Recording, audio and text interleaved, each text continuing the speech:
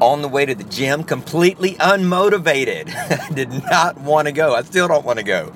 So how am I going to get charged up between here and there? Most likely, I'm going to have to get medicated.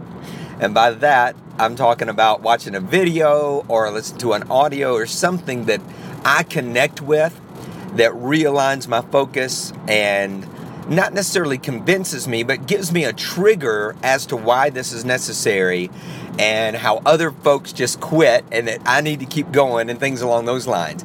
You know, when we're sick, we take medicine. When we don't feel good, we got a headache, we'll take some sort of aspirin or ibuprofen, something that's going to make us feel better. If we're really sick, then we go to the doctor and we figure out what's wrong. Well, mentally, we can be off, right? We're not excited every day. There are a handful of people that are, but come on, vast majority have a huge swing and a huge range of emotion. And we do wake up some days not fired up and excited even about the things that we enjoy.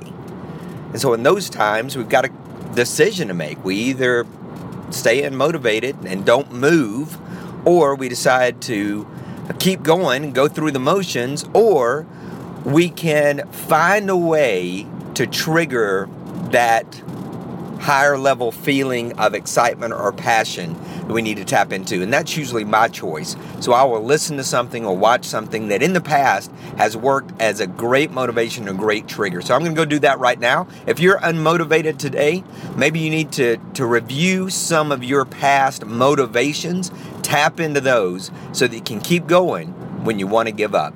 Success is not an accident. PaulBEvans.com.